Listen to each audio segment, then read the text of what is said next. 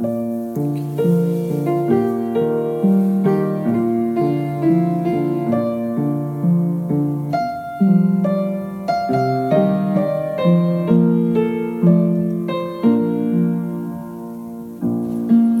and welcome to Rippercast, your podcast on Jack the Ripper and the Whitechapel murders, as we bring to you recordings from the audio archives. In the 7th instalment of tapes focusing on the Maybrick Diary, we bring to you Shirley Harrison at a meeting of the Cloak and Dagger Club from the 8th of August 1998.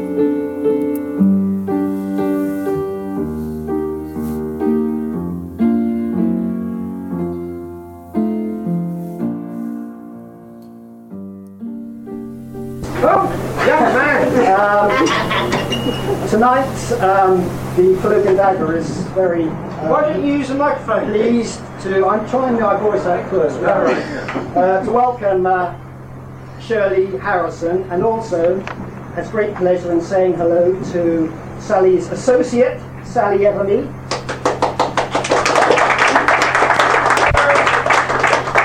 And Shirley's literary agent, Doreen Montgomery. Now, as most of you will, well, Robert was here last time. As most of you will know, Shirley is the author of the diary of Jack the Ripper.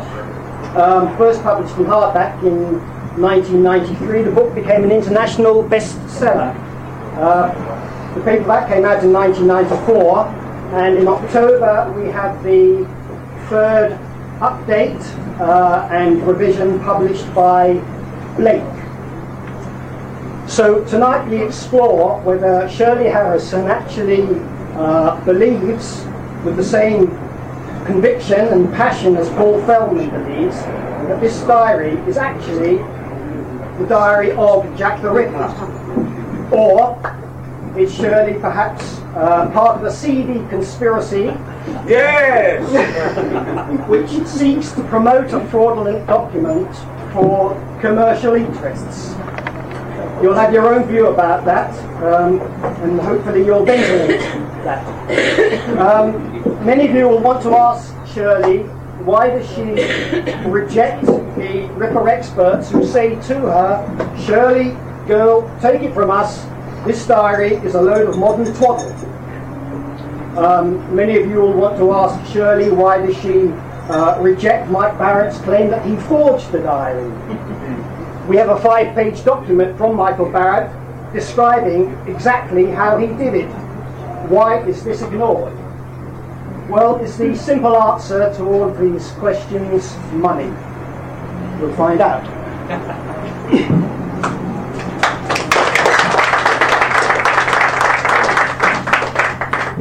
Shirley, 6 months of controversy. Has it made you a wealthy woman? Oh, I wish.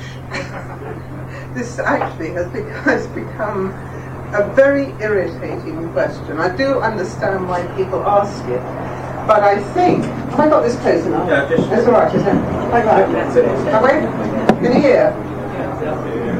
Okay? Right at the beginning, there was this accusation that I had made a fortune out of the diary because it was a bestseller, which indeed it was in the first year.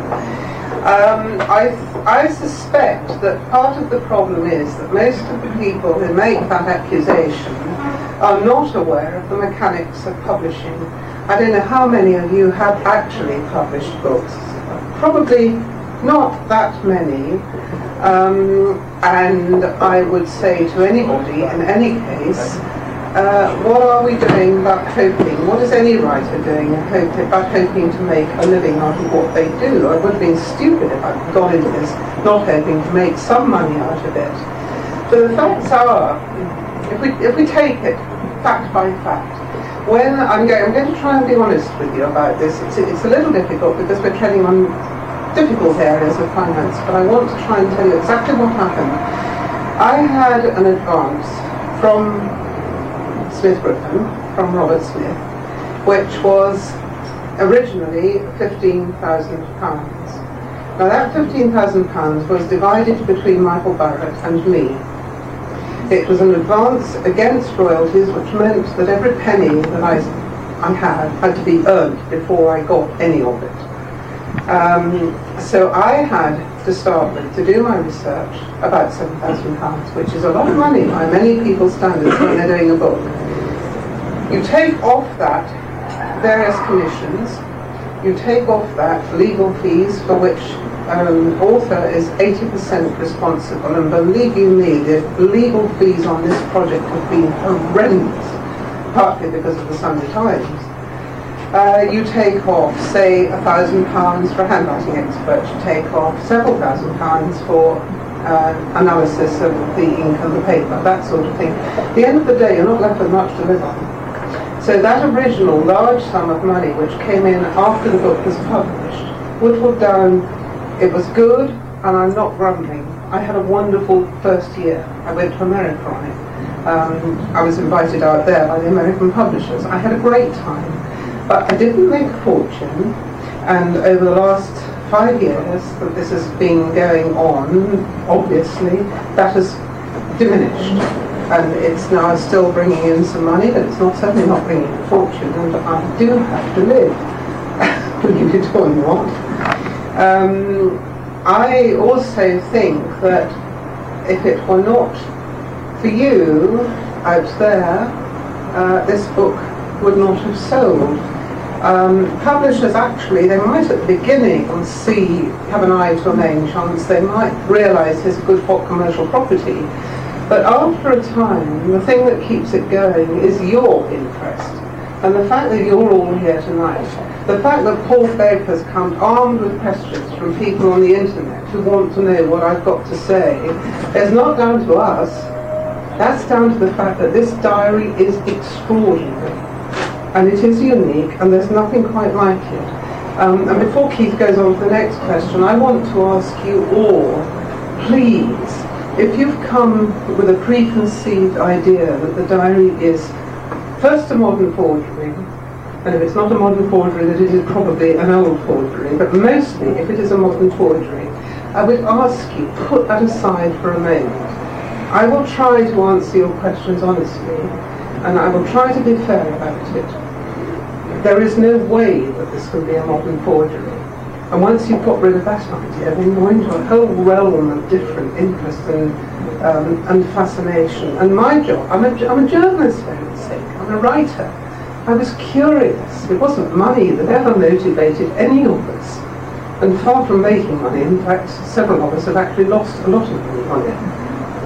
So that's, I hope, will answer. But if you want to ask me any more about that in trouble, that's fine. Can I say it's a great issue that is out of print. It hasn't been available for some time. It isn't out of print. It's never been out of print. There's a new edition coming out on October the 1st. There might be a new edition on October the 1st, but the current edition is out of print. Well, I don't... No, it's available in Smith's and any major bookstore. I run a bookshop and I cannot get copies from the distributors. Go to Smith's. That is a fact, it's not out of print. I'll speak to Blake on Monday. Who is the distributor? Blake Publishing. If you give me your name, I'll get on to Blake on Monday because I know the book is not out. Does that mean that you experience a demand for the book? Yes, people are always asking for it, and I'm having to say, you can't get it, it's not available until the new edition comes in October. And you actually did establish that it was out of print. They told you the book is out of print. Who told you that? I think it's a distributor.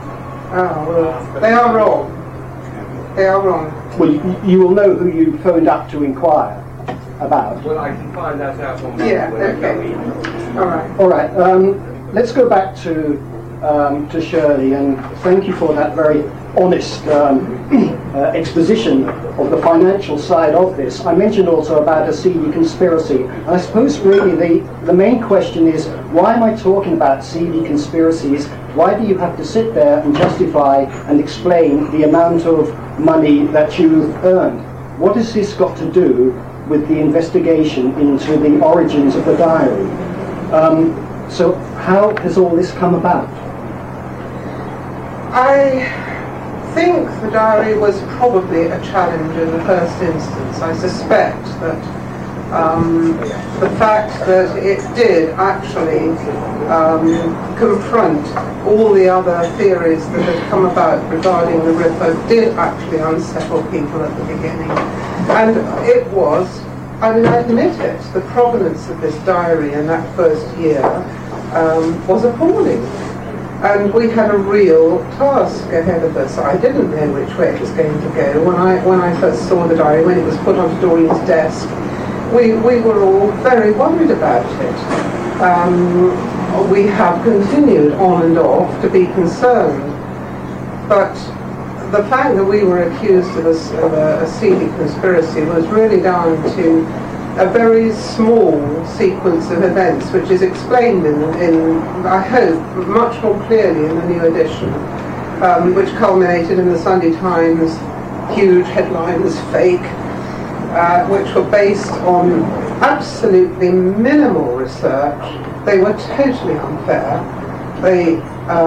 Their judgments of what was in the diary was done on absolutely really no information at all, and it was a typical journalistic exercise, partly because of the Hitler diaries, we suspect, because the Sunday Times didn't. They made a mess of things with the Hitler diaries, and they were not very happy about this one. All right, let's go back to the beginning then, because you come from a journalistic background yourself, so you recognise a fellow journalist at work. My beginning wasn't journalism. I actually began, and I'm almost ashamed to say this, I worked on Children's Hour when I was still at school, and Uncle Mac was in charge. That makes me. How did you get involved with this project, with the diary? Well, I've been with Doreen. Doreen's been my agent now since, well, it's been about 25 years. I was a journalist doing feature work for the Nationals and the magazines, just plodding along. My husband died, and I turned to writing books. And I wrote books that never made me, really didn't make me a penny, but I loved what I was writing, because what I do all the time is pick up things that I find fascinating and try to worry them until I've got to the answer, or they've been able to present them in a way that interests people. And it was just fluke. Michael Barrett rang Doreen because he'd been told by a publisher that she was the agent to go to. And she called me up to London, and I went and met him, and she asked me if I would handle this. Now, I would challenge any one of you, if you've been given that opportunity, if you'd had this diary sitting on your desk, would you have said no? What were your early feelings about it? I was worried about it. We were all worried about it. Tell us about Michael Barrett then.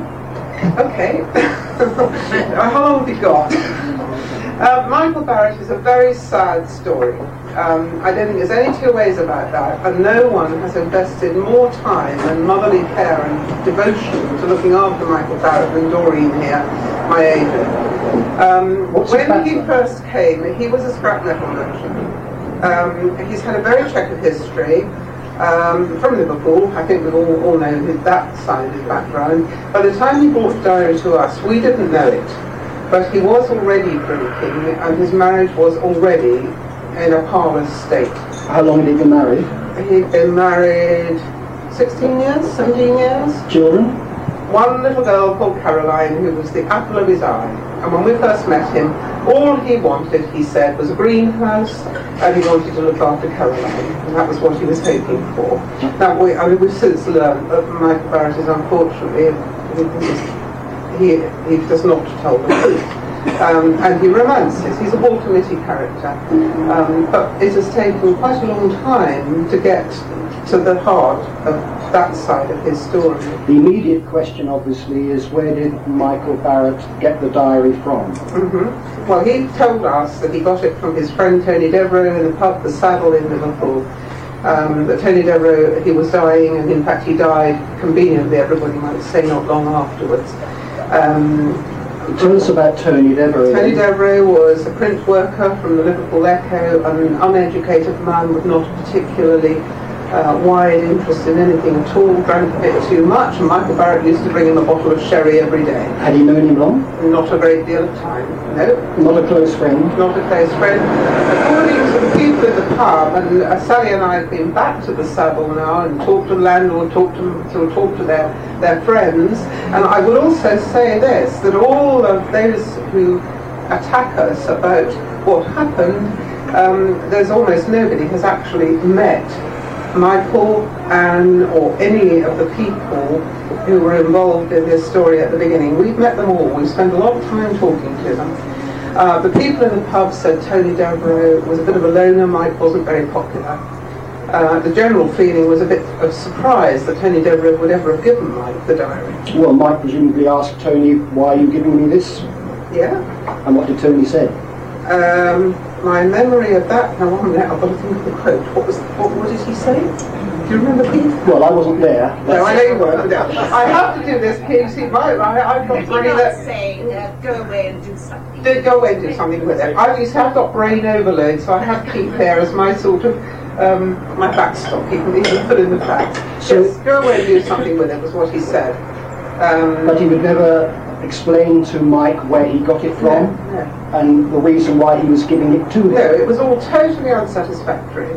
And Mike, because he is obsessional, and he still is, I mean now he's gone completely really round the bend, but he was obsessional, he got completely hooked on the diary. He's got a funny side to him, Michael Barrett, this Walter Mitty thing, that he does actually like looking at books, he does like reading, nothing serious, but he's a great prober and a great sort of gatherer of information, which he then gets completely wrong. He puts it into the wrong context, tells the wrong stories about it, he gets it mishmashed all over the place. But he did want desperately to be the man who found the answer to Jack the Ripper.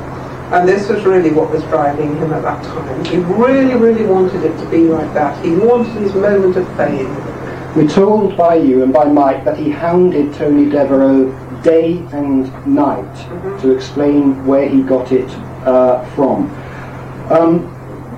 How long did Mike have the diary before Tony died, leaving Mike with a diary, an unexplained provenance? My memory, prompt me, is only a few months.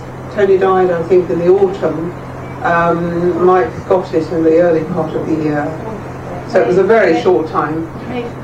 May to August. May to August. So yes. Mike Barrett took possession of the diary from Tony Devereux in May 1991. We know that Mike Barrett went away on holiday with his family in July 1991. When he came back, Tony Devereux was dead. Within those, 10 weeks, how much work did Mike do on trying to establish the origins of the diary, what the diary was about, who had written it? He did an enormous amount of work, and we have his research notes, which are the research notes of somebody who is trying to find out. They're not the research notes of somebody who is forging a diary. They're notes that are scattered with questions. Haven't found the answer yet. Don't know quite what this is. Don't know where this is going. All this sort of thing. He did do quite a lot of work. Did he establish the diary's identity, the writer's identity, before he went away on holiday? Yes. He told you that? He established the identity of who wrote the diary, apparently, by reading a book by Richard Whittington Egan, who most of you probably know of, called Liverpool Mayhem, Murder and Mystery, in which the story of Florence Maybrick and James Maybrick and Battle Priest House was told, and Battle Priest House was mentioned. And suddenly, for Mike, there was this flash, this blinding flash, because the name of Battle Priest turns up in that story, and he realised that what we had was a journal which was saying, I have been written by James Maybrick. According to Mike, he did months of research, buying every Jack the Ripper book that he could find. He could not crack the identity of the diarist until he read Richard Whittington Egan's book. This book, Tales of Liverpool, that's not Mike's book, of course. There is nothing in here about Jack the Ripper. I don't know why he read this. There is a story in here, 2 chapters about Florence Maybrick. But this is the book which gave Mike his key into the identity of James Maybrick as Jack the Ripper. And you say that he discovered this before Tony went away on holiday, therefore he must have shared it with Tony. Well, I suspect he did, yes. Yes. But didn't tell you about it? No.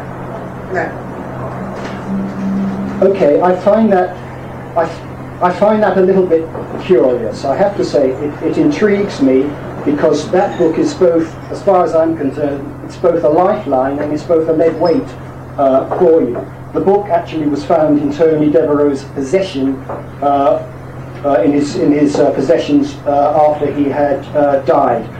In a sense, that gives a link between Michael Barrett and Tony Devereux. It shows that presumably that was the book that he made his breakthrough with, and he chose to share that enormous breakthrough with Tony Devereux. In Mike's words, "You could have scraped me off the ceiling." I just find the conflict here, because Mike told us, and he's told several people, that Tony died before he established the identity of James Maybrick. There is a conflict here. He did months of research after Tony's death, and then he made the discovery. So a conflict which is yet to be resolved. I'm not too bothered about that, because I think that, first of all, we're talking about a long time ago. I think Mike's memory was anyway wobbly. I think Mike might have said anything at all. I think it was totally natural that he had that book. I think most people in Liverpool had that book. Do they? Oh yes, it's a standard. People who are interested in Liverpool, live in Liverpool, have got that book. In their house? Yes. Have they? I don't know. I haven't been in everyone's house in Liverpool, so I don't know. It's a popular book. Yeah. It doesn't. Where did Mike have it in his house? Well, Mike told me that he got it in W.H. Smith's. So he went into W.H. Smith's after reading every book on the Ripper, and then read that book and made the connection. Yes, I think that's what I was led to understand. There may be variations in the story which are a bit difficult to pin down. It's the time which intrigues me. 10 weeks, a lot happens in that 10 weeks. Anyway, let's move on from it. But before I move on, the family actually, Tony Devereux's family, say that he, Tony Devereux, would never have given Mike this valuable object. They say, no, he was not his best friend. How do you meet this? Are the family wrong about their father? No, it would appear now that since Anne's confession, Mrs. Anne Graham, Mike's wife, that they're right. If we believe Anne's story, and I don't know how many of you at the moment are familiar with what Anne Graham confessed before the paperback came out, but Anne Graham, as she is now called Graham, she was then Barrett, Anne Barrett, did a taped confession that in fact she had given the diary to Tony Devereux, and that it had been in her family for many, many years, in fact since 1942 I think it was. The reason for her doing this was that Mike, before he came to London, was driving her around the bend. She desperately wanted to feel proud of him again. She wanted him to have something to do. She had had this diary lurking around for a long time. It had been in her father's possession, in the bottom of the trunk in the house in Liverpool. Nobody was interested in it because, I mean, this is actually genuine. People in Liverpool aren't particularly interested in Jack the Ripper. It just isn't something that grabs them. And it had been lurking there underneath a pile of other stuff about the First World War. When her father died, she'd got the diary, or he gave it to her just before he died, and she'd hidden it in the house, and then in desperation she gave it to Michael. Michael was absolutely shattered by the fact that she had deceived him, as indeed we all were. I mean, we can come on to that in a minute. It was absolutely astonishing. But it does answer the fact that the Devereux family say that no way would their father have had that diary, because in fact, if Anne's story is correct, he didn't. He had it for less than 24 hours. She gave it to him, he gave it to Mike. We can probe this a little bit later, because a lot of people will be sitting out there, standing out there, thinking, come on, this makes no sense at all. How well did you know Tony Devereux? Not at all. So She'd met him a couple of times in the tub, but she knew that Mike used to visit him every day. So she takes the diary round to Tony Devereux, a man she hardly knows, and what happens? She didn't go in, she knocked on the door. This is Anne's story, I'm now quoting. She didn't go in, she was terribly scared. She handed him this brown paper parcel and she said to him, "Give it to Mike, don't tell him where it came from, because if you tell him where it came from, he will start hounding my father." And her father at that stage was dying of cancer, and indeed he died very soon afterwards. She said, "I don't want Mike pestering my dad, don't tell him where you got it from." Why didn't she just give it to him direct then? Well, for that very reason, because she would then have had to answer where she got it from, and the whole story, which heaven knows is complicated enough, I mean we know that now. The whole story would have come out, and Mike would have gone straight to her father, and her father was in, I mean we all know he was in a bad state at that time. What did she expect Mike to do with it? I think she thought he was just going to work on it. I think she thought it would keep him busy. I genuinely do not think that she wanted him to bring it down to London. She had no interest in it. We've spoken to Caroline since, and Caroline, the daughter, remembers vividly the pair of them fighting on the floor. Real physical fighting to stop Mike, and didn't want Mike to bring it to London. As she told me, she thought the Doreen would give him a flea in his ear and send him packing. And of course she didn't. And the thing took off from there. Anne did not want to come to the launch. She did not want the publicity. She's a very shy person. She has blossomed since. No getting away from that. She's learning. And I gather she has agreed, given her educational course allowances, that she will speak to you here in the early new year, which will be very interesting, because you will have a chance then to see whether you think Anne Graham Barrett is lying. We've come to Anne rather sooner than I had anticipated, but we're with her, so let's stay with her. And let me remind everyone here, that when Anne Graham, if she does sit where Shirley sits in February, her story is absolutely crucial to the accepted authenticity of the diary. Her testimony is crucial. Her story, that it has been in the family, the diary has been in the family for over 30 years. We've heard how she gave it to Tony Devereux to give to Mike, asking Tony not to mention that she, Anne, had given it to him, Tony. In other words, she wanted her involvement kept a dark secret. To thicken the mix, as we heard in February, Paul Fellman's subsequent investigation revealed that Anne Graham might in fact be the illegitimate great-granddaughter of Florence Maybrick. Anne Graham stands condemned by ripperologists and others on 4 counts. 1, she forged the diary with her husband, with her then husband, Michael Barrett. 2, she deceived her husband about the existence of the diary after forging it with him. 3, she misled a police investigation into the origins of the diary by saying nothing. 4, she told the press she knew nothing about the origins of the diary and then changed her story. Added to that, there is a strong suspicion that she has been heavily bribed to invent the story about giving it to Tony Devereux, to invent the Maybrick family link. On top of all this, Anne Graham has now written a book about Florence Maybrick, as Shirley said, which is due to be published by Headline in February as a lead title. There's a lot to unpick there, and a lot to unpack as well, and I know that your book focuses very heavily on the credibility of Anne Graham. Yeah. What is the truth about her? I don't think we still know. I think 3 of those accusations are probably justified. She did mislead the police. She certainly misled us. And the other one... Well, she misled her husband. She misled her husband. Perfectly true. She did all of those things. I don't know that she ever actually lied about any of it, but she certainly deceived us all.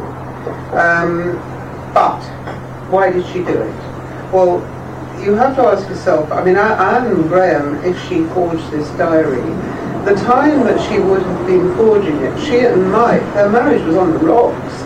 We know now that they were fighting all the time. He was already drunk. They couldn't have got together a sophisticated document like this. A document which is now, I have to say to my great delight, at last going into the academic field in that it is being the subject of a seminar at International Conference of Psychologists in Liverpool in September. It is a very sophisticated piece of work. I keep hearing it's a very amateurish fake, easy enough to put together. Absolute nonsense. If you read the diary, and if you keep reading it like we have had to do, the more you read, the more you get gripped. It goes on and on. You keep finding, it's a bit like Shakespeare, you keep finding new twists, new turns, new psychological reasons for saying, hang about, what's that about? You know, what's going on here? Might that be because you want to see ghosts? You want to see things in there. You want to put new interpretations onto it. You could say that, certainly. I have. Yes, okay, well I accept that, perfectly possible. But there is evidence that that is not correct, that is not good enough. There's plenty of evidence which supports the internal evidence. All right, I'll give you a few, I'll try and pick them up. There is just so much information in this diary. Okay. We have, let's say on the internal side, James Maybrick, we know because we found material in university records and also in the Public Record Office, documents that have not been read, weren't generally accessible to the public. James Maybrick he was a self-promoter.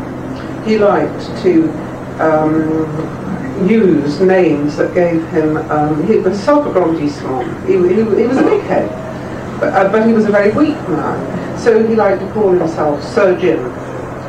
He liked the idea of being better than he was. What do we find? We find that he bought himself a coat of arms just before he got married, which was quite beyond the station that he held in Liverpool. We find that according to letters and documents from people who knew him in the family, his pet name was Sir Jim. Sir Jim comes up in the diary. He calls himself Sir Jim. Indeed, he says he wishes he called himself Sir Jim instead of calling himself Jack the Ripper. It's this kind of thing which makes you feel that there is something else going on here. And that is just a very small example. You talk about the internal evidence, the historical evidence, and let's make a leap of faith and say that, all right, it was written 1888, 1889. Let me pick over Mary Kelly's heart with you, which I know is a point which interests Paul Daniel. The Dr. Bond's report, his post-mortem report, indicates that Mary Kelly's heart was not only absent from her body, but actually was missing from the room. We have several newspaper reports describing how doctors went to the room, to Kelly's room, looking for something. Thirdly, there was the newspaper report traced by a couple of years ago in Australia, which says quite categorically the heart was missing. So put all those three things together and it's reasonable to say, yeah, okay, well the heart presumably was missing.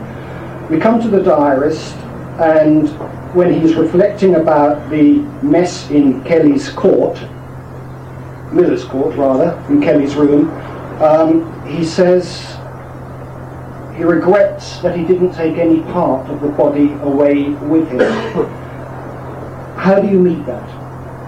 I don't find any problem there at all. Given that The accounts were, as you described them there, quite obviously somewhat confused, and I'm not at all sure that anybody really knew what was going on in the room at the time. That entry in the diary, "no heart, no heart," which is one of the statements that I actually find extremely moving, because it is as James Maybrick is dying, and he is regretting so badly everything that's happened, and he says, "no heart, no heart." Regret he didn't take anything away with him. Perhaps he didn't. Perhaps he left it there. Perhaps it was burnt in the fire. There isn't actually any proof of what happened at all. I don't understand what the problem over the heart is. Well, the problem is the conflict. At some point, one has to accept something without. Well, okay. Let's start with the diary being genuine. Well, let's stay with the example that I'm on, which is to do with the heart, which other people can join in. Yes, but it could be, were the diary genuine, that it's rewriting history, the perception of what happened in Mary Kelly's room, if the diary is genuine. Okay, let's move on to another area then. The writing of the diary. We have the authenticated writing of James Maybrick. We have his will. We were reminded in February by Adrian Morris that this is not written in a Victorian hand. Well, that to start with is the kind of rather superficial statement that I do get irritated with. It takes a lot to irritate me. But one of the first things we did was take this document to the British Museum, who said there is no such thing as an authenticated Victorian hand. That's clearly not. There is no Victorian handwriting. There is what we all think of as a school board type of copperplate, which a lot of people used, but it wasn't. Plenty of examples of other people who didn't use that kind of writing. So, okay, the handwriting. I thought this was a huge problem at the beginning. It is, I suppose it is still a problem. I'm going to ask, which of James Maybrick's handwriting are we talking about? At the beginning, we had nothing. Then we found the will. There is dispute over the will because Paul Feldman doesn't believe the will is genuine. I'm not sure that I go along with that. I don't think Paul and I see eye to eye on that one. But other writing has recently been found, and it was Paul who found it, to give him his due, of James Maybrick, some of which is very different. And creakingly, and it is strange, this, a Dear Boss letter has also been unearthed in the police files, which was written by someone signing themselves Jack the Ripper on the way to Galashiels in Scotland. He said he's on the way to the Tweed factories. Well, we know, obviously, James Maybrick as a cotton merchant had a lot to do with Tweed factories. He was going up and down to Scotland. The writing of that letter is similar to the writing of some of the handwriting that we have. It is not like the writing of the diary, of James Maybrick's handwriting. It isn't like the writing of the diary. And this is the perpetual problem. But I do think handwriting is very difficult. I do think it's terribly unreliable. There have been a lot of cases fairly recently when handwriting experts have actually been wrong. You can look at Florence Maybrick's handwriting. At the beginning of her life it was flowing and spidery. By the end of her life it was upright and completely different. And if I may, I brought this because I knew this question would come up. And I think most people have a high regard for Don Rumberley. Well, in Don Rumberley's book, The Complete Jack the Ripper, he says, the main objection is that very little reliance can be placed on handwriting comparison. The handwriting of German murderer Peter Curtin, who was known as the Dusseldorf Ripper because of the way he imitated his notorious predecessor, changed completely after each murder. So much and so that indeed that he used to point out to his wife the anonymous letters he wrote to the police and which were reproduced in the papers. So confident was he that she would never recognise them, nor did she. I don't know that there is an explanation of it. I think I have to be honest about that. I don't know whether that is correct or not. Well, 3 different people said it. Well, it doesn't give the appearance of Victorian handwriting. That was the criticism, wasn't it? So if they were trying to do that, they failed. Okay, let's move on to the ink then. Let me summarise the ink very, very quickly most people's understanding, as I understand it, of the ink. Very early on, tests were done in this country by Nick Eastor and in America by Bob Garantz. Both of them said, yes, there is nothing in the ink which is inconsistent with the Victorian ink. Up pops Michael Barrett a year later, says, hey folks, I forged the diary with diamine ink. Tests are done on the ink again, and it is discovered that the diary is written in diamine ink. Not only that, it contains a modern preservative unique to diamine, introduced by diamine into the ink in 1974. Right, okay, I'll take issue with that to start with. The tests that were done, first of all, Keith is right. In America and in here, there was nothing found in the ink that was inconsistent with the date of 1888.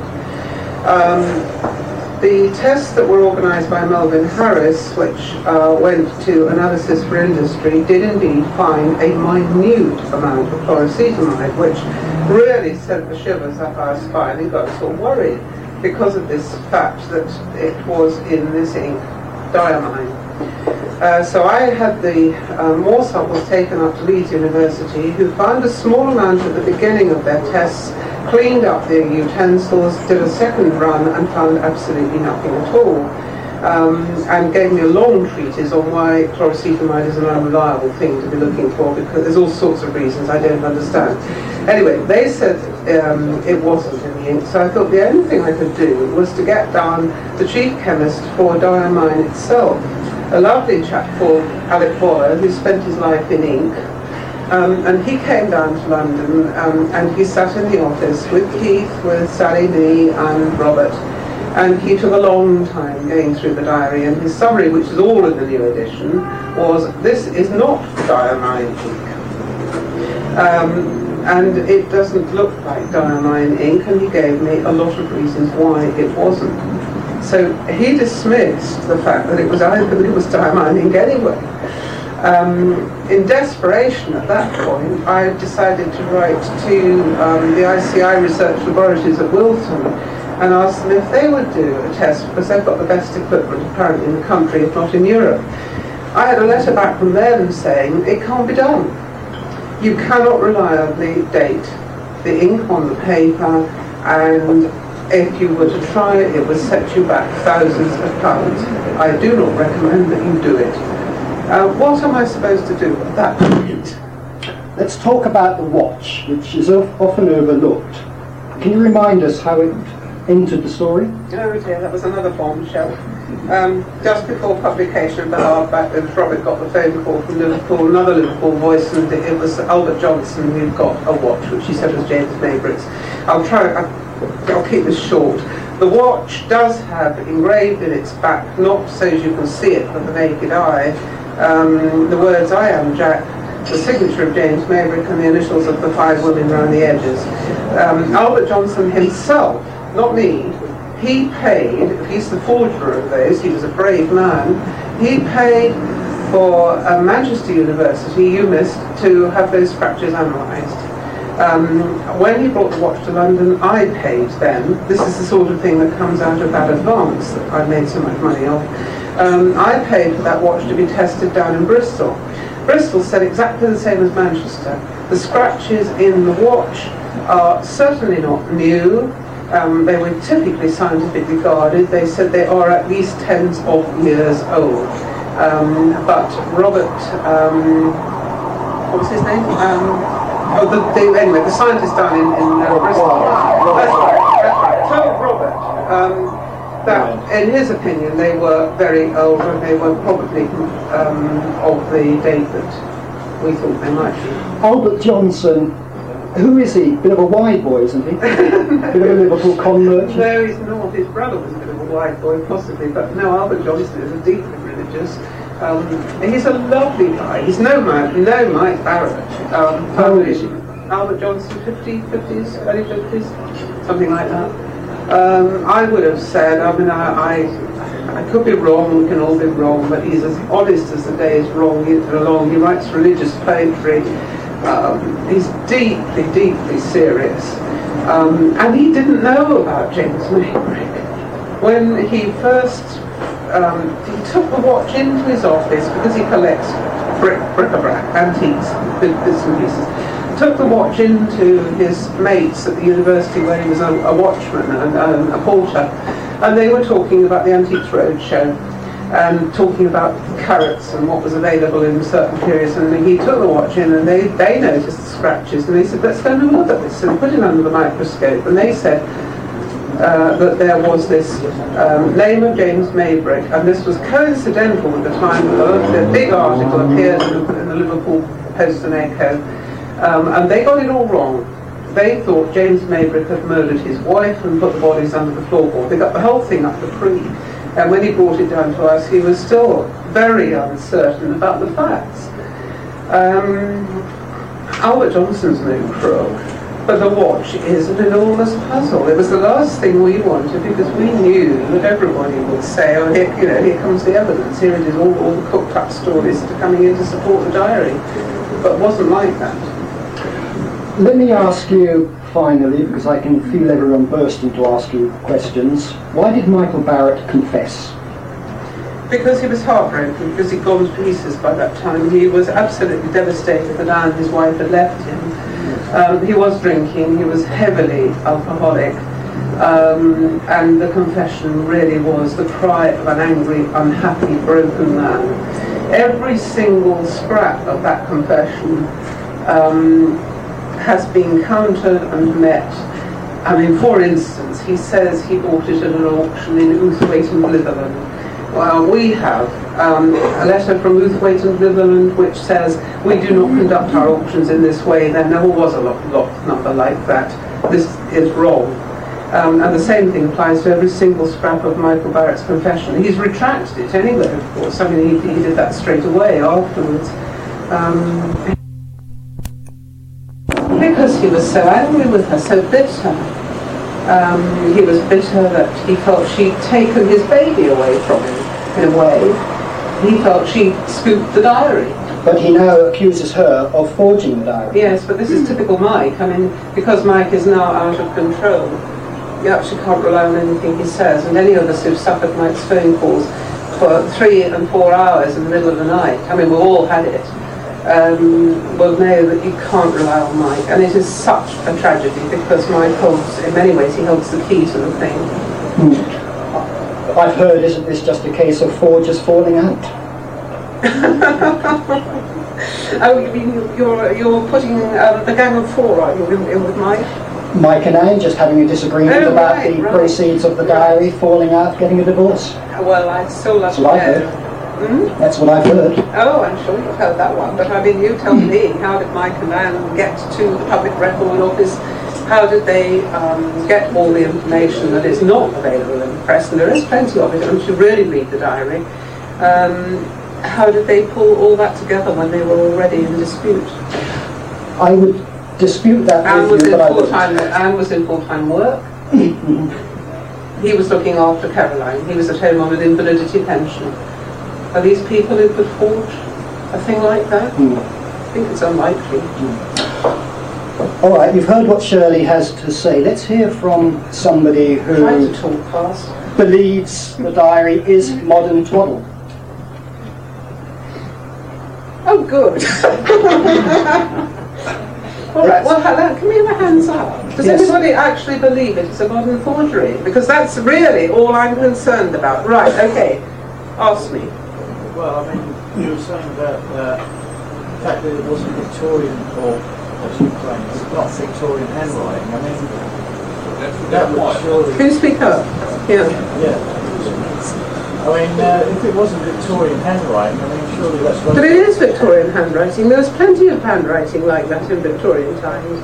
You can look in why do you say it isn't, Adrian? Well, no, I mean... Like, it's not just you, because a document examiner in America, Rendell, I think, said it was not Victorian. So it's not just you. Well, I mean, people that I've talked to, like Mark Flynn, and I also remember the time when Paul Feldman was here, I said it was Victorian handwriting, and you were actually here early, and you turned around and you said that it wasn't Victorian handwriting. No, what I mean is that it is not what is accepted as classic Victorian handwriting. When people talk about Victorian handwriting, I think what they understand is the school board, copper plate, pots and coat hangers, that sort of writing, which produces the stylised kind of writing which they used in documents. James Maybrick's will and some of the handwriting in his formal letters is like that. It's a bit nearer to the Victorian school board writing. Some of his other personal stuff is not. So you can see that the handwriting in the diary is different from James Maybrick's known handwriting. Yes. Do you have any accounts for that? No, I can't. It's a puzzle. I mean, I have never ever hidden the fact that there are things about the diary. There are probably 4 things. I think it's 4 that I feel are unresolved, and I've listed them in the new edition. I'm totally upfront about it. There are things we have not got to the end of, but resources are limited. It is very difficult to. It's inexhaustible, the amount of research that needs to be done. I shall carry on as long as I can. Would you follow Paul Feldman's theory that the difference between James Maybrick's known handwriting and the handwriting in the diary strengthens James Maybrick as the writer of the diary, because he's saying that it's like a multiple personality? Yes, well, in a way that was what I suppose Don was saying, wasn't it? That people do use a different sort of handwriting for different purposes, and therefore that's why it's unreliable. I think there are enough examples of that to say that is correct. I think handwriting does change. Is it because the handwriting gives you a problem, Adrian, that you say that it isn't Victorian, that immediately makes it a modern forgery for you? Well, it's not just that, it's just the fact that it doesn't fluctuate. You know, if it wasn't his real handwriting, yes, I would expect fluctuations. But why does that make it modern forgery, a modern hoax? Because, I'm not an expert on this, but I would imagine... But you must have a reason... Yeah, there is a reason, because somebody who's forging a modern document is assuming that James Maybrick, being a Victorian and a minor Victorian, has not left any handwriting examples behind. What do you base that assumption on? Well, if anybody's forging it, they're assuming that Maybrick, not being a major Victorian, would have left it. And when Maybrick's handwriting has surfaced, like on the will and so forth, it's been completely different. So you don't feel that a modern forger might think about the existence of a will? Well, that's really up to them. But if you think it's a modern forgery, are you thinking that it's Mike Barrett? No, I wouldn't have a clue who forged it. Well, I think in fairness to us, you have to address that. Yeah, but like Keith Skinner, I wasn't there at the time. Could you perhaps say that if it were a forgery, and people were conscious of modern forgery, that there was, let's say, a Victorian style of writing, that the diary would have been written in copper plate writing if it were a forgery? Surely. Wouldn't it? Yes, can you say it again? Well, what I'm saying is that if it is a forgery, surely it would have been written in what seems to be perceived as Victorian copper plate handwriting. That presumably would have satisfied you. Why not make... do you want to respond to that? Do you want to respond through me? Yeah, my theory... I don't know what Victorian handwriting looks like. I could imagine what Victorian handwriting would look like. I suppose I could do a caricature of Victorian handwriting. Well, the Dear Boss letter is fairly prominent. Yeah, but again, there's a problem there, because I can't understand why the Dear Boss letter, which the writer of the diary seems to be claiming credit for. I mean, one would have thought that the writer of the diary would have been putting it in that handwriting of the Dear Boss letter. And I think that the reason why is because the forger has decided to just simply do a sort of like a caricature Victorian handwriting over the duration of the whole diary. So what do you think then, if it's a modern forgery, was the purpose of its being written? For the simple reason of claiming to be a diary of Jack the Ripper. So who's gaining on it? Well, I mean... You have to go on from that, I think. Well, and either assume that we know more. If you want a simple answer, the person who's gained the most probably is Anne Graham. Anne Graham's gained nothing though. She's got a book coming out in February. Well, that won't make her any money. 15 minutes is enough. 15 minutes is enough. She'll be very lucky if that makes her any money. So you're saying when she started this enterprise, she knew what the publishing trade was all about, but a lot of people feel, and I'm pretty sure... She knew nothing whatever about it. Yes, but a lot of people... Absolutely nothing you said earlier that a lot of people assume that you made a lot of money out of this. Yes. There are a lot of people that have these preconceived conceptions. Oh yes, I agree, they will have the preconceived, but they're all wrong. And she might have done that. She might have had this idea that it was going to make her a lot of money. But she didn't want the diary down in London. She wouldn't come to the launch. Doreen had to really persuade her. Yeah, but you've got to remember, initially she had Michael Barrett taking the credit for the diary. You've got to remember, when it first came out, the Times, the Sunday Times, were investigating it. She was probably frightened that it might have initially caused a lot of problems. Yes, she probably was. And when that was all over, she's probably claimed credit for it now. And how do you account for the research notes which tell a different story, which we've got? They're going to be in the next edition too. Michael Barrett's research notes, which keep asking questions. I don't understand this. I don't know why. I can't get the answer to it. I don't know where this information is. But those sort of questions. Yes. I guess it was yours. Can I ask one question? Yeah. Hello, Andy. Sue with you. Yes, she's here somewhere. Good. Right. Keep hearing that it's a diary. My understanding. It's not. I don't need the mic.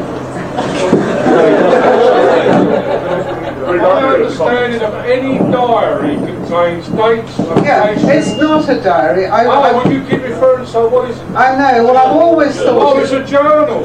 Yeah. I don't even actually think it's a journal.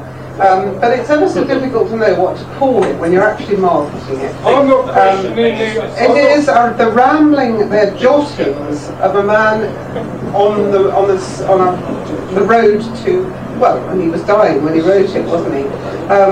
It's not a diary, they are just thoughts. Have you not kept that kind of diary where when pressure gets too much, you put your thoughts on paper and you don't date it, you just put things down. I've got loads of books like that. I'm not questioning the... I don't mind if you do. Now, the thing is, there is a perfect person to forge anything to do with paper. Anything to do with paper? Or someone who works in the print industry. Yeah. Now, because someone who works in the print industry is conveniently your own, not really. Yeah.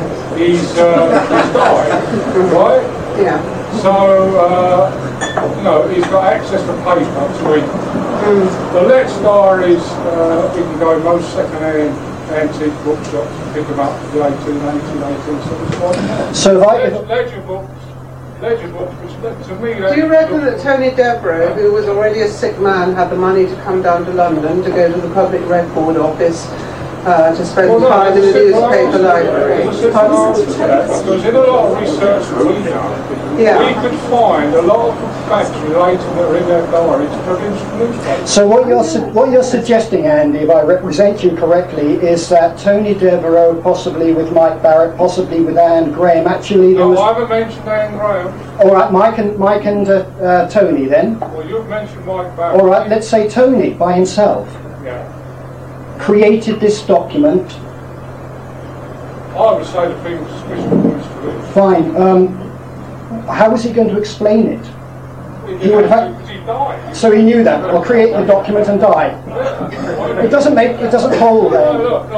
If I ask you a question in a minute. Yes. Yeah. Actually, I'll ask the gentleman actually behind you on Andy's right. Had his hand in the air. You had a question? You didn't. You were waiting for Andy to buy you a drink. Right. Well, I have. All right, Paul. Paul. I was just going to say, was it known at any point that Tony Devereux was going to die? Was he ailing, or was it suggested that he was going to die? Was there anybody at that stage? He was already dead by the time we got the diary. I mean, when he gave the diary to Mike. No, he was ill. He was ill. He broke his head. He broke his head. It was that sort I of. suspected that he was going to die. No. Right, that was one of the questions from me. So let me know. Could I ask a question? I never ask questions. No, thank God for that. It's just in light of the Little Child letter, and certainly in providence of any of the police, the chief police leaders at the time, that they actually say that we suspect an enterprising journalist invented the name Jack the Ripper. And the Little Child letter, and certainly with Stuart Evans' research, has uncovered the possibility that the journalist, who was two journalists that worked for the Central News Agency, known to both McNaughton and Warren, I believe, might be wrong on Warren, but certainly, who claims that he did invent the name Jack the Ripper. So if that's the case, that we can prove that, and it comes from three different sources, if not four, that an enterprising journalist did invent the name Jack the Ripper, why is it that James Maybrick, in the supposed diary, would also write himself as Jack the Ripper, when we already know, possibly from other sources other than the diary, that the name Jack the Ripper was invented by an enterprising journalist? Fair comment. It's possibly, you said. It's the percentage for the enterprising journalist, which is usually being more or bullying, is far greater than it is with Maybrick. So if it's recognised that they invented Jack the Ripper, why the hell did James Maybrick sign this journal diary as Jack the Ripper as well, thus claiming that he was Jack the Ripper? I would ask then, if it were someone, say, like Bullen, where did he get all his information about James Maybrick? Why on earth did he pick on him? I'm not suggesting that Bullen invented the diary. I'm just saying the invention of the name Jack the Ripper predates the Maybrick diary, which was invented at the time. It's clear to me that when Jack the Ripper, the name Jack the Ripper came on, it was presented from the Central News Agency, which Bulling and Moore ran. I mean, Moore was the manager, and Bulling was the oppo, the journalist. And certainly we know from contemporary records and in books that Bulling has been named as possibly the guy who invented Jack the Ripper. Therefore, if we know where the name Jack the Ripper was invented from, why would James Maybrick suddenly decide to sign himself James? Thank you. Yes, exactly. Therefore, it doesn't prove that James Maybrick was Jack the Ripper. He just chose to sign himself that way. You see, this is, Shirley, what we've got to point out here, Shirley, I don't know if that's been... Shirley has taken on board and written the book based on the journal purported to be by James Maybrick. There is a confusion where Paul Fellman gets in, who has taken it another way, and I'm sure you also make the division of what you've done and what Paul Fellman does, because you might be sort of put into the Fellman bracket. I mean, you have done... Fellman's done some very good work, as indeed you have, but I mean, there might be a confusion of what you've done and what Fellman's Paul done. came into the story late rather than early, towards the end of the first year. He was already making a film on the Ripper, and with Keith and Paul and Martin as advisors, was going on the J.K. Stephen route, I think was right. They're going on the Druid. Oh, Druid. Sorry, Druid. Paul didn't, I think, want to get involved with the diary. It was actually Anna Corren coming over, and Anna Corren's report, which we witnessed, actually I was there with Sally and Keith, which was so astonishing at the time that he felt there was more in this than he realised, and he wanted to take it on board. Paul then went on, we're on difficult ground here, he went off and ploughed his own very idiosyncratic furrow, which was totally independent of me, and our research was hampered considerably in many ways because he had a lot of money which he poured into research, which kept cutting across what I was trying to do. So every time I got contact, it was being scooped up by Paul, who got there first. And because he didn't have the experience, I feel, of researching, the waters very often got muddied. Thank God Keith was with him a lot of the time, and he kept a lot of it rooted in some semblance of truth. But it has been difficult, that has, because I have desperately tried. I haven't always succeeded, but I have desperately tried not to weave a story that was the story I wanted to weave. It was a story according to the facts as they appeared. And that is where Paul and I were different. Yes. That was the distinction I wanted to make sure, because otherwise you'll be... I'm a journalist. I try not to be hollowed after here. Right. This gentleman here definitely has a question. Can I follow up? Yes, thank you. Can I follow up on that point? While I pay tribute to learning, wonderful stuff going on. Thank you. I just wanted to ask, take his head off. I just wanted to ask you a very general point from your side of it, Shirley. I've read most of what you've written, and I wondered whether there was some point, I mean, obviously, we accept that you met a lot of people, and you read a lot of stuff. Was there some point in your work when you had what was tantamount to a 4-line flash, and it came into your mind, God, this is true? Oh, at the beginning, but not in the first few weeks. Can I just finish my question? Yes, I just wondered whether, as I feel about Paul Feldman, whether it was a gradual layer thing where he was actually wanting things to fall into place, and he was going out looking, and my God, they were falling into place, and he was real happy about it.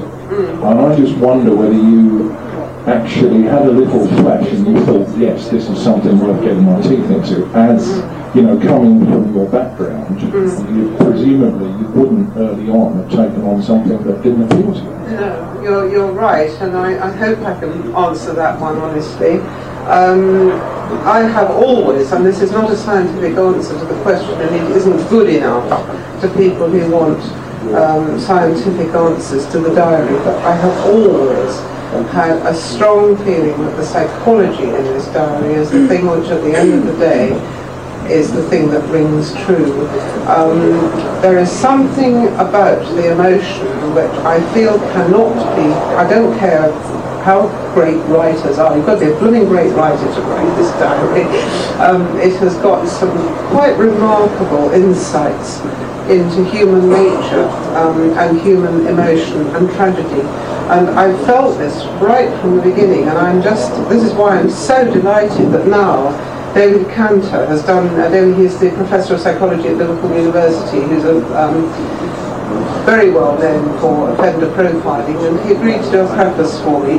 And the preface, in essence, says, he doesn't say the diary is genuine, but what he does say is, whoever wrote it was a very, very clever man who had the genius to think of Maybrick, who is a most unlikely suspect as a Ripper, and then the sensitivity to create around him the kind of story that he did.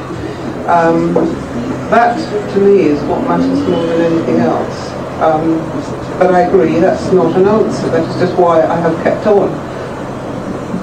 Gentleman down here had a question. Yes, I did. If you can remember it. No, I've got a couple of things that I'm not very happy about, and maybe you all can help me on this. I don't know the last question, so if you can bear with me. Marital problems? No, not at all. The fact is that I believe Maverick was a pretty wealthy man. He went to America and back, and that would have fallen. He wasn't wealthy. No, he wasn't wealthy. He was well off. But was he of a certain area where he wouldn't? I mean, this particular diary isn't an actual sort of diary, is it? It's more. No. It's a photograph album. Possibly, yeah. That had half the pages ripped out at the beginning. Why? I don't know why. We don't know why. I'm confused about that. And the sentence starts in the middle of a sentence. I believe if somebody keeps a diary, they will keep a diary for many years. Well, we don't know that he didn't, do we? Well, do you know that he did? No. So why is the only diary you've got is the one that seeks for murders? So I thought about that actually myself last week. I was thinking about it and wondering. Well, because I would have said probably. I mean, I have kept diaries on and off, but well, not diaries, but as I said before, if I haven't been to Andy, when I'm under emotional pressure, I write to myself. I don't write a diary. I just write in that sort of book, which is not. Oh, I write in any old scrap. Any old packet of paper. Yes. But would he do it then? I don't see why not. It's so. And never keep a diary before then, or have they been just? Well, we don't know when he did about that. Paul is waving his hand at the back. I was wondering how Keith is sitting there so patiently when we were discussing things like this about how many years ago now? Well, 6 years now. 6 years. One of the reasons to answer your question is that it's not a photograph album because photograph albums in those days, you didn't get those little sticky corners that you used. You had they were designed so that you could slot the photograph in and it was all regular size. All we've got is something that contained photographs, and we know they were of the standard size of photographs, so it's something that you stuck photographs in, but presumably you also stuck other stuff in, so we're looking at the scrap. So this is possibly a book of memorabilia of some commonplace sort. A commonplace book, yes. I mean, things that you might do when you're in love with somebody, so you collect theatre tickets and bits of strands of hair. You know, all the things that all the rest of the people have done, like our own bats. I was desperately trying, I was leading up, you stepped in on that one. But you do all this now. One could argue that James Maverick is sitting there looking through this book of memorabilia about his loved one and concentrating on the fact that she's having these affairs with people, and gets a little bit maudling about it. Now, what's he supposed to do? You know, he goes out and he buys a book for this. So he writes in anything that's at hand. But if he's never written a diary before, then it's not a diary, is it? We've established. Well, it's a journal of what he does. Well, actually, it's not a daily either. We've also established that we don't actually know what this thing is. We don't have a word for it. So he suddenly starts writing down what he does every day. It's a book of exorcism, really, I think, at the beginning. So he's exercising his soul with the paper. So if you look at it that way, maybe you have an explanation for why that particular type of book and that sort of paper was chosen. I would go on to ask yourself why it is that if everybody says that the easiest thing in the world is to rip out the front pages of this thing because it's an old book and it's got somebody who's shopping list from the beginning, so we rip out those pages. Why didn't the forger rip out all the pages and get rid of them altogether and just give us a stack of loose leaf papers? Well, I'd like an expert to look at the edges of the rips. They've done that. They've done that. And that's it's consistent with the date of the diary itself. Is it? The paper is fine. Yeah. We had that done. It was Donald Rumbelow actually after the last meeting who thought it might have had problems. We had a meeting at Cannes and it was looked at then, but this was a friend of Donald's.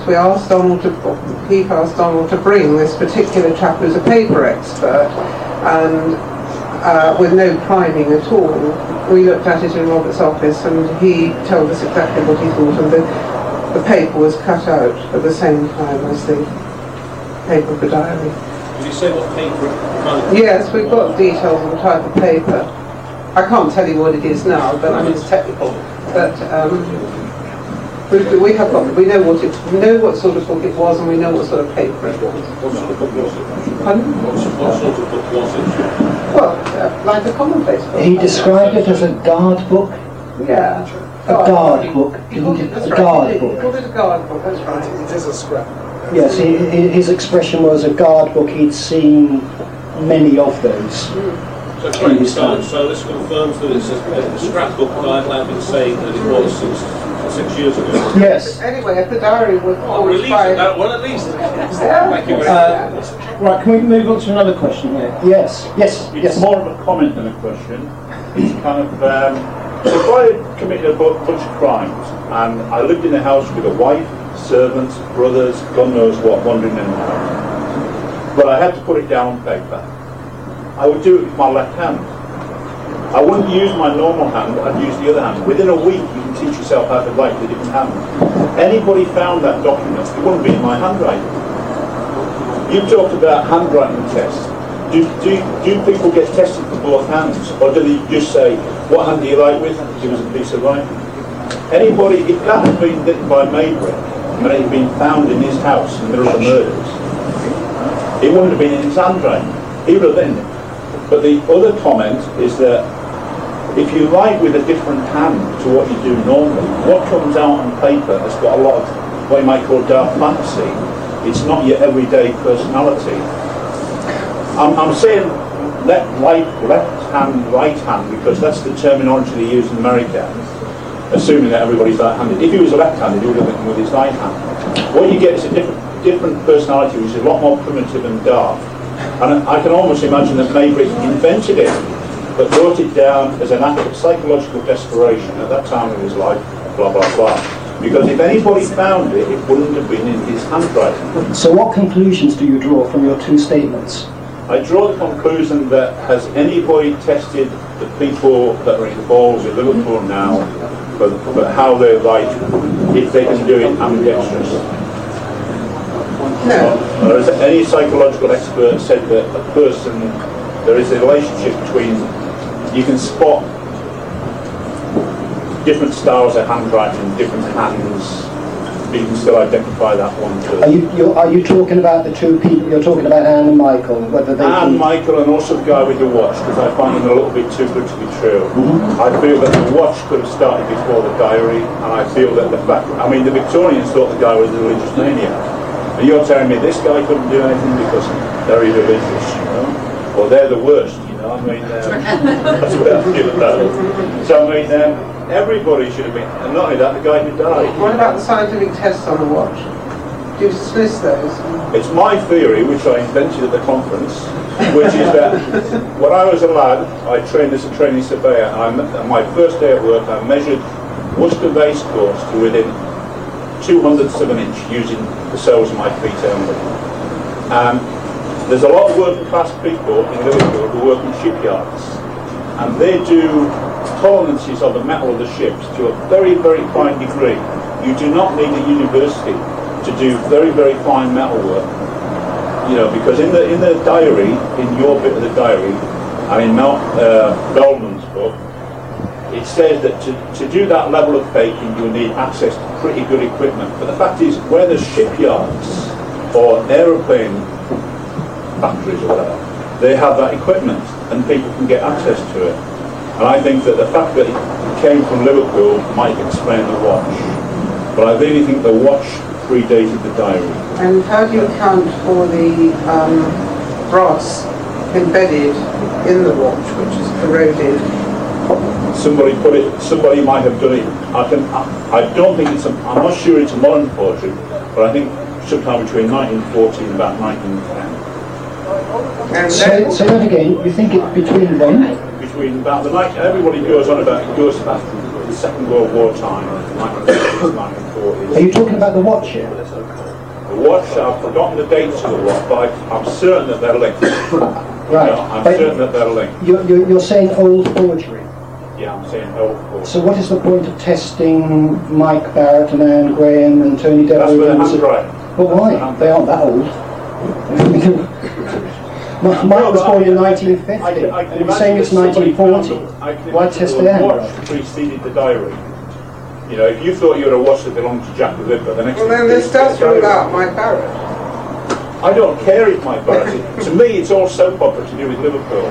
Jack the Ripper is the East End in 1888, and we could argue for years, and we could write loads of books, and we could have CD on, God knows what.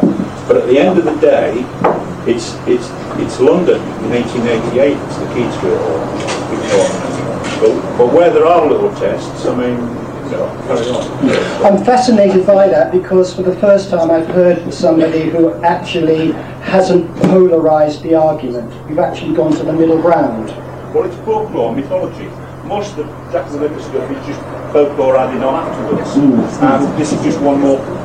And not only that, Liverpool fancies itself something modern, and now they've got their little bit of Jack the Ripper. You got Jack the Ripper in the East End, then you got the Yorkshire Ripper almost 80 years later, and now Liverpool's got Jack the Ripper. So I mean, follow that through. Somebody in the 40s or the 30s has made a connection between James Maybrick and Jack the Ripper.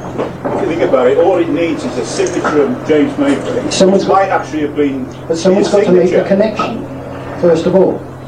Yeah, but the thing is, that connection involves using 5 names, and how many people in the Scotland Yard files? There isn't 5 names, there's 12 or 15 or something. It involves using 2 names, James Maybrick and Jack the Ripper. Connect the 2. No, but what about the initials? The initials of the victims. That's the bit that makes me think it's a forgery, because I don't accept those initials. An old forgery. Yeah, because when Catherine Eddowes died, she was probably called Catherine. She was called Kathleen Conway in 1881, and she was living with John Kelly. So I mean, what do you think might have been the starting point in the 40s for a forgery? I tell you the truth, I think it's to do with deeming. In the literature, I've read about deeming. I've read about Australia. This is lipologist and lipologist, but mostly lipologist. Deeming, letters, wives being murdered, and kind of. There's something else which is a link, which I can look at and think, hello, that's got something to do with, that could be the basis of the myth of the diary. Well, if it's deeming, why isn't the diary in Fred Deeming's name? Why James Maybrick? Because that would have to be Australia. I'm sorry. There's a very quick answer to that, because if you look at any anthology of Victorian crime, the Ripper is always followed by the Maybrick thing, so there's always going to be that connection there. Another question. That isn't actually always the case. Well, but most. Were you just saying there that you thought that the diary is an old forgery? Well, I think it's at least, if as far as I'm concerned, if Anne Graham says that I've got no reason to actually disbelieve her, I don't believe her, but I've got no reason to disbelieve her. No. Right. And I can believe that if it existed in the 1940s, it took this long to bring out. I mean, I can't prove that it wasn't in the 1940s. If it existed in the 1940s, it's an old forgery. Well, it's like the Sickert story. There's a lot of that existed 20 or 30 years before. That's interesting. So we have one person here now who's veering towards. Well, that's what I said 5 minutes ago. That's fascinating. You know me, Keith. I spent most of my time on this. Has anyone got any other questions? Yeah, I've got a question for Shirley. There's a question down here. Sorry. It's not really a question, but it was something quite interesting about this discrepancy between Maybrick's writing. The first job I ever had was in a firm of solicitors. I think we're getting a mic across to you. Why are you dressed like a wasp, Andy? I'm just hanging about ready to put the sting in. I was about to say that the first job I had in the early 1950s was in a firm of solicitors, and there were partners there, I can't remember, 3 or 4 of them, I can't really remember. These would be men in their late 50s, early 60s, so they would have been born in the 1880s. And they all had 2 ways of writing. They had their professional way of writing, and they had their rest of the time way of writing. The reason was, of course, when they first entered the profession, typewriting was a bit of a rarity. Most of them couldn't afford the services of a secretary, so they had to do it all by hand. And they had these 2 very distinct ways of writing. And as they got older, they started to overlap. You get one sentence written beautifully, another one rather cleverly, and so on. And I think this could easily explain discrepancy with anybody, any professional person's handwriting, not just generally. Well, that is, as I said, the recent correspondence shows that his writing is not the same when he's writing personally as it is in the official document. I think, as you see, this is the idea that you about Victorian writing plates isn't accurate at all. No, it isn't. The will, with lots of different by Maybrick, be written by Clark. and the will would not have been in his own hands. Well, that's Paul Feldman's theory, of course. And I mean, no man of his stature in would have written his will himself. Would have written his own will. Now, the Victorian style writing was to go from the left to the right at a slant.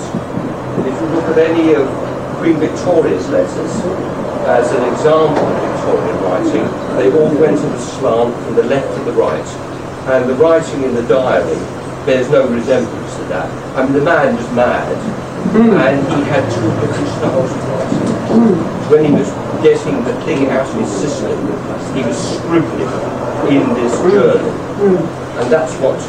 So you are saying you feel that it possibly was written by a madman? Oh, absolutely. Not an intelligent journalist who sat down one day and said, I will write a diary. The whole thing out of his system. Yeah, absolutely. Adam, you had a question? Yes, I have, yeah.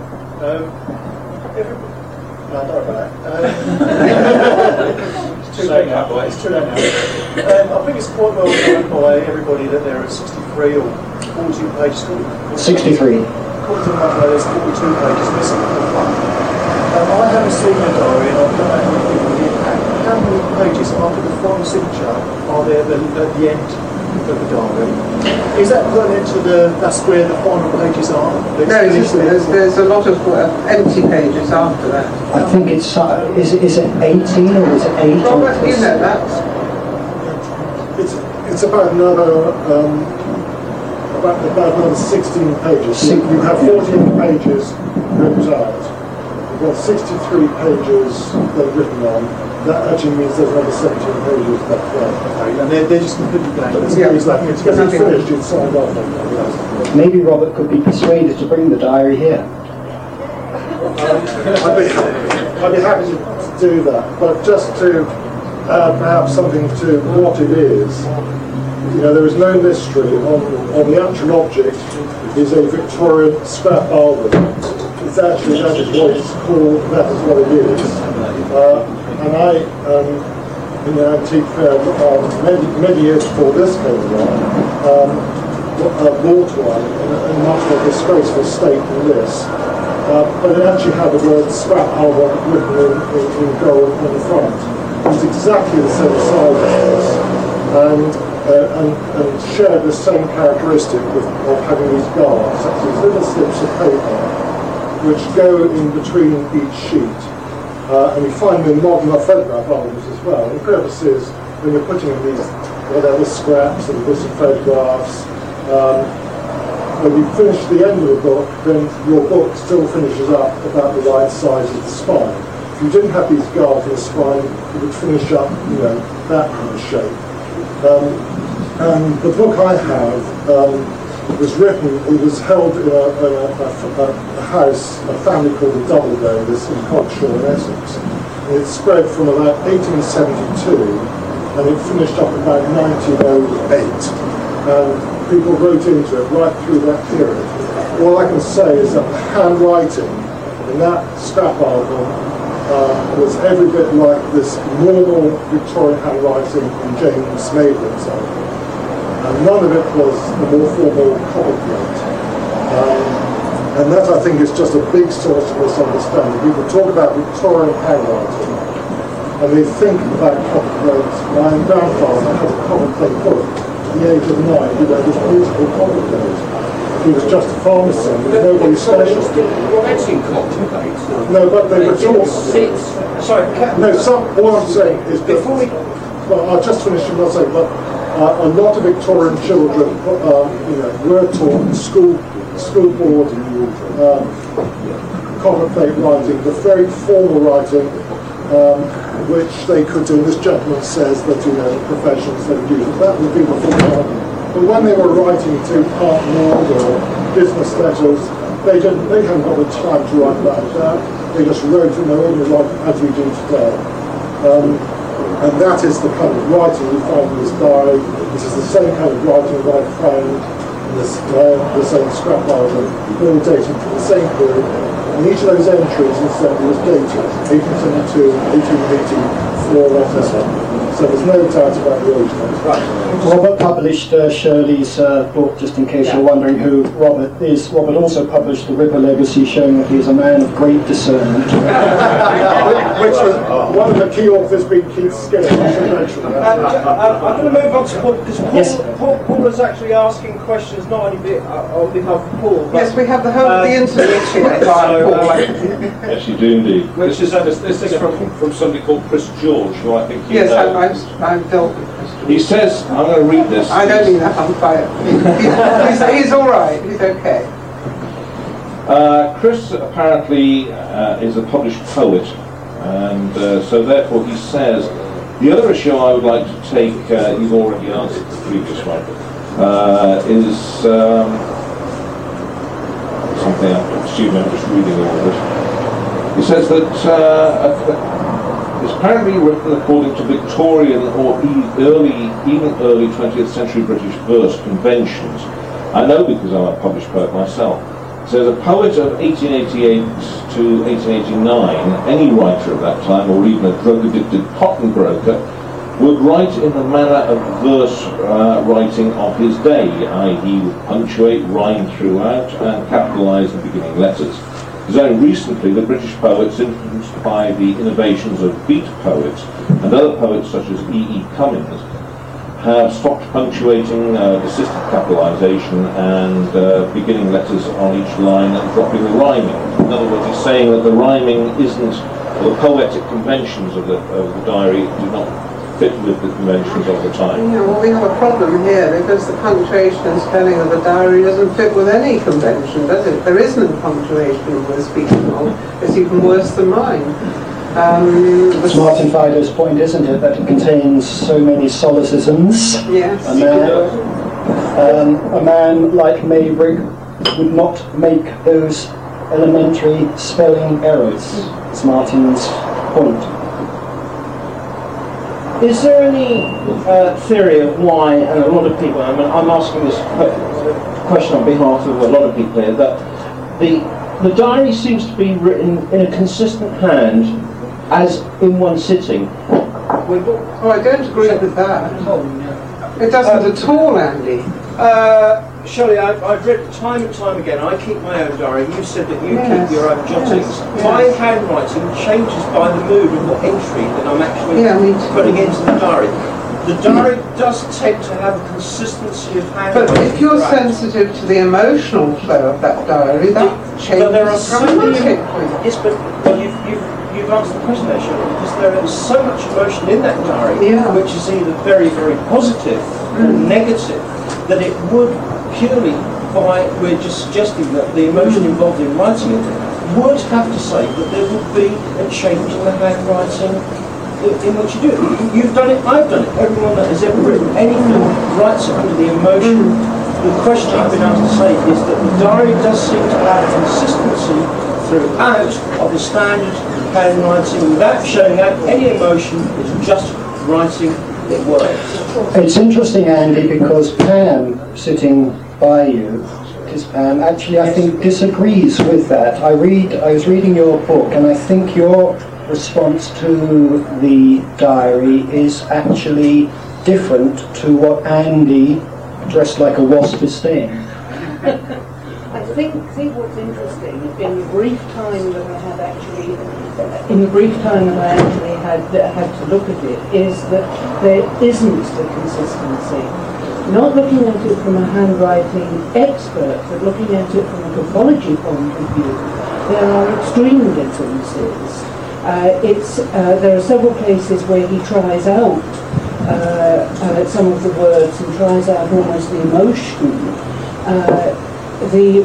One of the things well known by graphologists is that under the influence of drugs, the writing can change.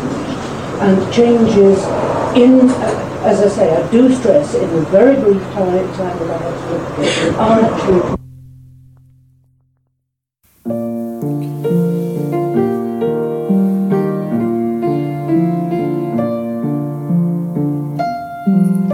That was Shirley Harrison at the August 1998 meeting of the Cloak and Dagger Club. We are a podcast sponsored and hosted by casebook.org, where you'll be able to find over 160 roundtable discussions, author interviews, conference presentations, Whitechapel Society meetings, and archive tapes, all about Jack the Ripper, East End history and Victorian true crime.